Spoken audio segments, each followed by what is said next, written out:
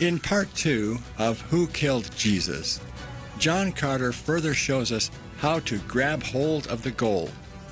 Before any real victory, Olympians will suffer countless injuries and make sacrifices that ultimately will make them stronger. Jesus can help us become stronger too. We just need to reach out and take what he has already won for us. To understand this, we must first ask, who killed Jesus?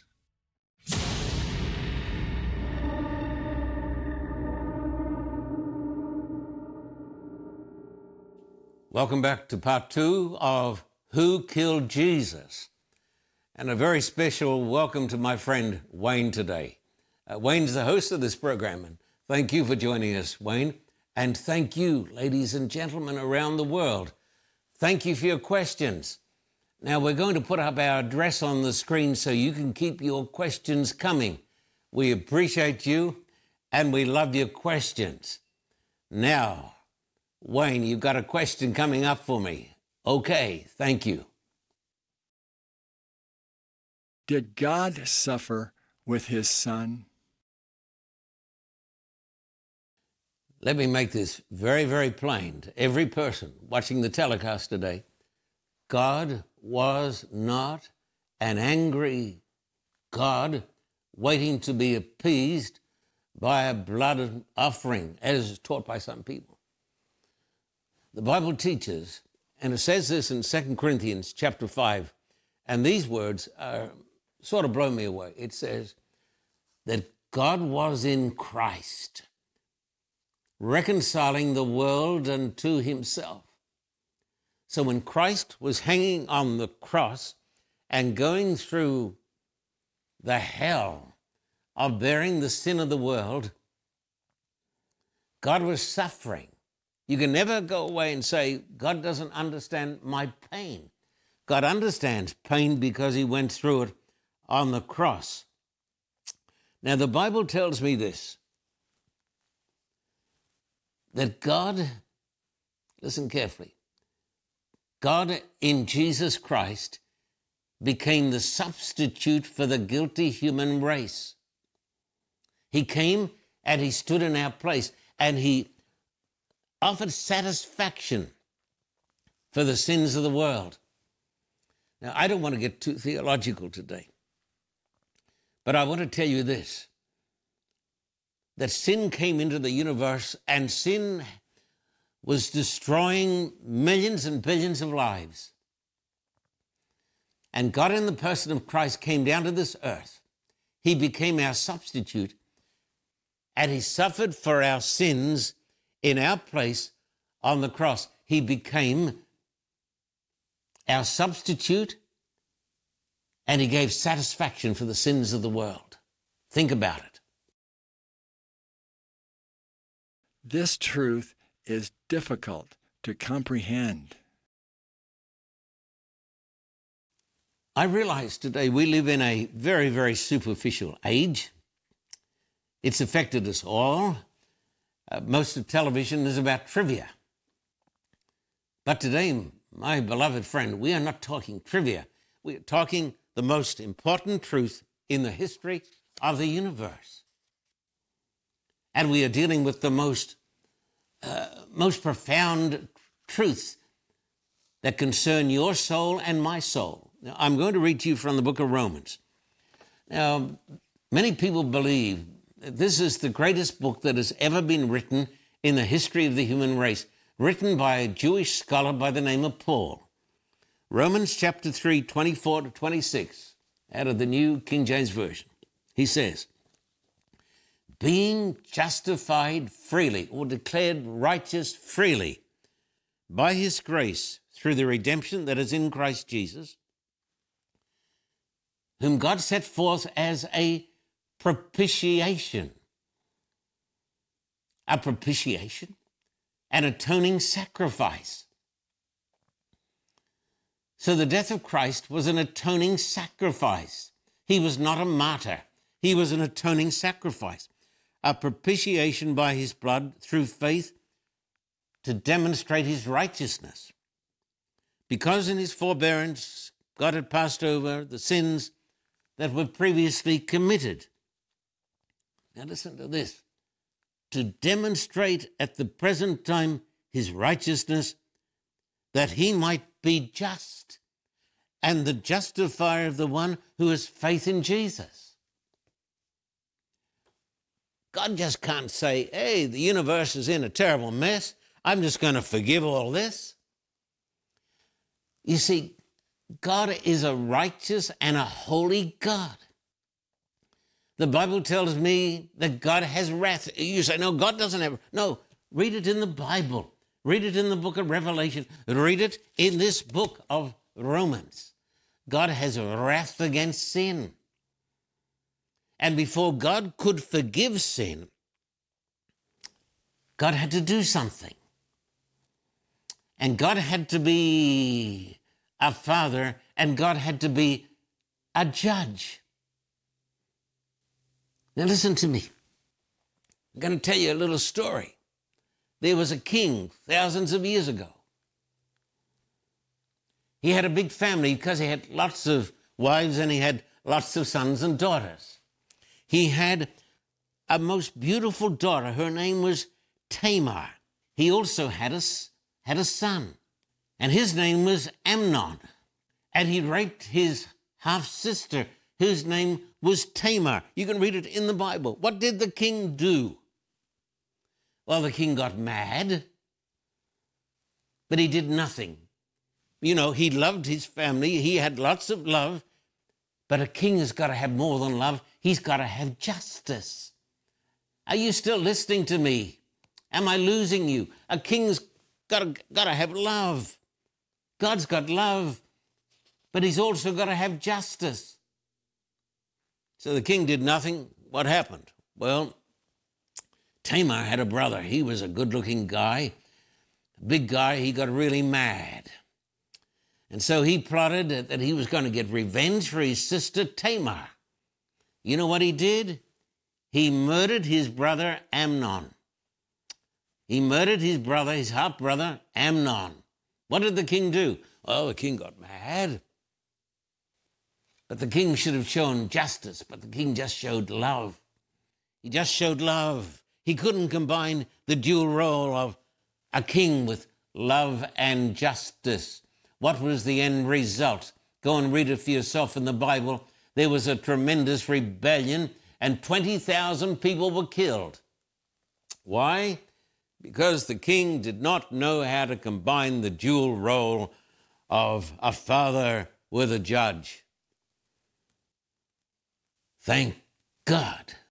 God was better than King David. On the cross, he showed the greatest love in the history of the universe.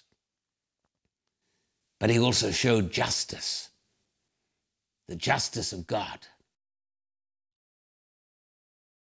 Was our sin the reason why Christ had to die? The Bible teaches the astounding truth that Jesus Christ became our substitute. He came and he stood in our place. He bore our sin, he bore our guilt, and he suffered the judgment of God against sin. Now, when I turn to the book of Isaiah, a tremendous book is the book of Isaiah, my friend. Isaiah chapter 53, I read words like this. He was wounded for our transgressions. He was bruised for our iniquities. The Lord has laid on him the iniquity of us all. Jesus Christ came and stood in the sinner's place. The Bible says he was numbered with the transgressors. He was our substitute, making satisfaction for sin and suffering the justice of God against sin. That was something King David never learned to do. But God was wiser than King David. Listen to this. As Jesus was hanging on the cross, and Jesus is the Son of God. Jesus is God in human flesh. He's hanging on the cross. He is bearing the sin of the world. He's bearing your sin and mine. And he cries out, my God, why have you forsaken me? Why would he say this? Because he felt the wrath of God against sin. It was crushing out his life. He felt that God was withdrawing his presence from him. And he cried out, my God, why have you forsaken me? Who killed Jesus? We all did. What was so significant about dying on a cross? Well, as I've pointed out before, the cross was the instrument of torture that was reserved for the scum of society, for the riffraff, for the criminals and the foreigners. I'm going to read you a text now that I'm almost afraid to read to you because the text is so strong. And the text has been so misquoted and so misunderstood. But let me read it to you. Galatians chapter 3 and verse 13. Here is the text. Christ has redeemed us from the curse of the law. Christ has redeemed us from the curse of the law, having become a curse for us. As it is written, cursed is everyone who was hung on a tree. And the cross was a tree. And the Bible says that Christ became a curse for us. And the text is quoted from the Old Testament, cursed is everyone who was hung on a tree. Jesus Christ, the Son of God, suffered the death of every person who's ever lived on this planet. He suffered the death of the greatest sinner. He suffered, the Bible says, God's holy wrath. He became a propitiation, an atoning sacrifice. Sometimes a mother will say to her child, I want you to take this medicine, and this medicine will make you well. And to give the child confidence, sometimes she'll take the medicine herself. We have the saying, he took or she took her own medicine. On the cross, God took his own medicine. He suffered for sin. All the accumulated sin in the world, murder, lust, rape, hatred, hypocrisy, greed, envy, jealousy, big sins, black sins, white sins, all types of sins. Many years ago, London used to send out all the sewage of the city in a little vessel called the sludge vessel. They would take it up to the North Sea and they'd drop it out into the depths. The sludge of the world was laid upon Christ, the sin of the world. There's a famous black spiritual that says, were you there when they crucified my Lord? And the answer, of course, is yes. Who killed Jesus? We all did. Where did you first hear the gospel? I heard it when I was just a boy of 17 years of age at what was then a small college about 80 miles north of the great city of Sydney. Avondale College. It is now a university college. When I went there, it was a small college, but it was blessed with the greatest faculty you could find anywhere. Outstanding professors and teachers. Better still, they were good people, and they understood what I'm talking to you about today. They understood about Christ. They understood what was important, and they understood the Bible, and they understood the gospel of Christ. Now, my friend, you can know a lot of knowledge, but unless you understand the knowledge of God, you really don't know the most important things. I heard this great gospel preached at Avondale College. And when I discovered that God in Christ had come to this earth and had borne my sin, it broke my heart and changed my life. because this is the truth that changes the world, and it'll change your heart. It'll change all of our hearts if we will go to the cross and understand that hanging on the cross is the Son of God who is dying for your sin and dying for my sin. Pastor Carter, at the start of this two-part series, you mentioned the Olympics. How can we all be champions of our own lives and take home the gold? You all know the most famous text in the Bible, John chapter 3 and verse 16. We read it so often that to some people it becomes trite and commonplace. The text says, "For God so loved the world that he gave his only Son, so that whoever believes in him shall not perish, but have everlasting life." How do you receive this gift? You can't earn it, my friend. You can't pay for it. You can't do penance for it. You don't get this gift because you're good enough or smart enough. We get this gift when we come as penitents to the cross of Christ, and we believe in Christ, and we confess our sins. And when we do this, we receive the gift of everlasting life. Now, here I have something of real significance. Just before his death, Jesus celebrated the Passover supper with his disciples. That commemorated the angel of death that passed through the land of Egypt and passed over. It passed over those homes that had the blood on the door. You can read it in the Bible. You can read it in the Old Testament. Jesus celebrated this service. We call it the Lord's Supper.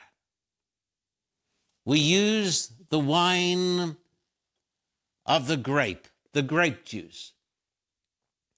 Jesus said it symbolized the blood of Christ, his own blood. He said, "This is my blood, which is shed for you for the remission of sins." And then he took the bread with his disciples. Now remember, we're in lockdown here. The only people in this room, my son David doing such a marvelous job, and my wife Beverly, we are here in isolation. But today we are going to celebrate this with the bread, this unleavened bread, the bread that represents the body of Christ. He said, "This is my body which is broken for you." As we take this bread, we break it. It symbolizes that Christ was broken for us. As we drink the wine, it symbolizes that just as the grapes were crushed to make the wine, so Christ was crushed to give us everlasting life. We must do something. We must come as penitents, and we must accept the gift. And we accept it by faith. We say today, "I do believe, and I take Christ as my Savior," confessing and repenting of my sins. What do I have to do to claim this victory in my life? Here, my friend, is the answer to that question. Once again, I can summarize it in the words, how can a guilty sinner be right with God? And I'm going to read to you again Romans chapter 3. This is a profound passage. Many people pass it by, but many people believe that this is the most important revelation ever given to the human race. I pray you in God's name, listen and concentrate as I read to you the words of the great apostle Paul. He says, Romans chapter 3, 22 to 26, "Even the righteousness of God through faith in Jesus Christ to all and on all who believe." God gives us his righteousness as a gift, not because we are good enough, not because we've done some penance or some work, or because we've earned it. He gives it to us as a free gift because of what Christ did for us in our place on the cross. What must we do? We must believe with all our hearts. Will you do that today, my friend? He goes on to say, for there is no difference. All have sinned and fall short of the glory of God, being justified freely by his grace through the redemption that is in Christ Jesus. Justified, declared righteous. In a moment, he will declare you righteous. You will stand in the sight of a holy God as though you had never sinned. This is the gospel. It means good news. Being justified freely by his grace through the redemption that is in Christ Jesus, whom God set forth as a propitiation, as an atoning sacrifice by his blood through faith to demonstrate his righteousness, because in his forbearance God had passed over the sins that were previously committed. Now, pray God that you get this. To demonstrate at the present time his righteousness. God's got to be right. God's got to be righteous. This is not a phony deal. To demonstrate at the present time his righteousness, that he might be just and the justifier of him, of the person who has faith in Jesus. The cross displays the justice of God. Christ is punished in my place. God hath made him who had no sin. It says in 2 Corinthians chapter 5, to become sin,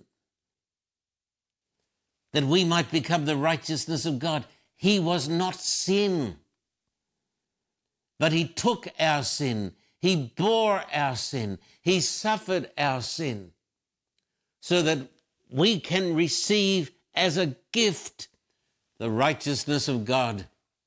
So you can be right with God right now. My friend, won't you believe this? You say it's profound theology. Of course it is. But it comes from a profound God, a God who is just, the judge, a God who is loving, who is our Father. He loved us so much that he went to the cross in Christ. Hanging on the cross was God bearing the sin of the world. Believe it and you'll see the glory of God. Step out of the darkness, my friend, and step into God's eternal light. Do it now. When I was just a little boy of 6, I went to the Brisbane Town Hall, or Brisbane City Hall in Queensland, Australia. I went there with my mother to hear an American preacher, Pastor Clifford Reeves from the United States. Just a little boy, he preached the gospel of Christ. They had a big choir. And on one occasion, the choir sang the words, "Sing them over again to me. Christ receiveth the sinful man."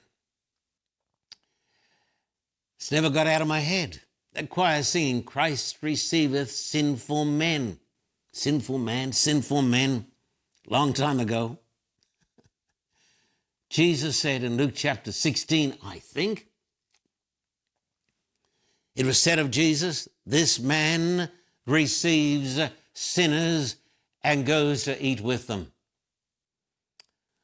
My friend, get this down into the molecules of your mind today. This man receives sinners. This man took the place of sinners. This man died on the cross for you. Who killed Jesus? We all killed Jesus. The Jews killed Jesus. The spiritual leaders killed Jesus. The Pharisees killed Jesus. The Romans killed Jesus. The Roman king, this petty king, Herod killed Jesus. Pilate killed Jesus. Judas killed Jesus. But remember the words of the old black spiritual that we love so much. Were you there when they crucified my Lord. And those black slaves in America, toiling beneath the lash, they got it right. We were all there. We all stood around the cross. And to all of us, there is offered today something better than a pardon. There is offered complete, full forgiveness. And with this forgiveness, there comes everlasting life. Therefore, my friend, I invite you today, in the name of Him who sent me to preach, the name of the Lord Jesus Christ, believe, trust, come to Him today. I assure you of one amazing truth. He is waiting for you today.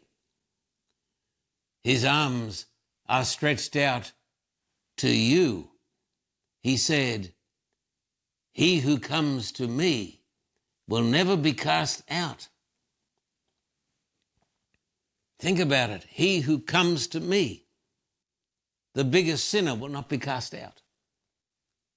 The murderer, the thief, the blasphemer, the Sabbath breaker, the idolater, whoever truly believes with all his heart, he will not be cast out. Who killed Jesus? We all did. And to all of us, there is offered today, right now, the gift of everlasting life. Therefore, come. Therefore, believe. Now. We can all pray that sometime in our lifetime that God's peace will shine throughout the world. Until that day, we urgently need to help the Ukrainian children. The Carter Report team has been to the Ukraine on many of its evangelistic missions. We all love the people of the Ukraine for their openness to the Word of God. Mrs. Carter and the Carter Report team have visited the orphanages in the Ukraine, sharing the gospel and giving out Bibles and medicine. They've sat and prayed with the children and the staff that care for them. Please send your support, prayers, and love for the children. They need our help now. You can send your gift for any amount to the address on the screen or call the number. Also, you can donate through the Carter Report website. Thank you for your kindness to the Ukrainian children.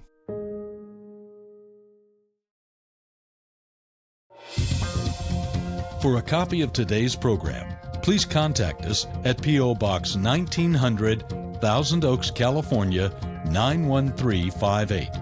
Or in Australia, contact us at P.O. Box 861, Terrigal, New South Wales, 2260. This program is made possible through the generous support of viewers like you. We thank you for your continued support. May God richly bless you.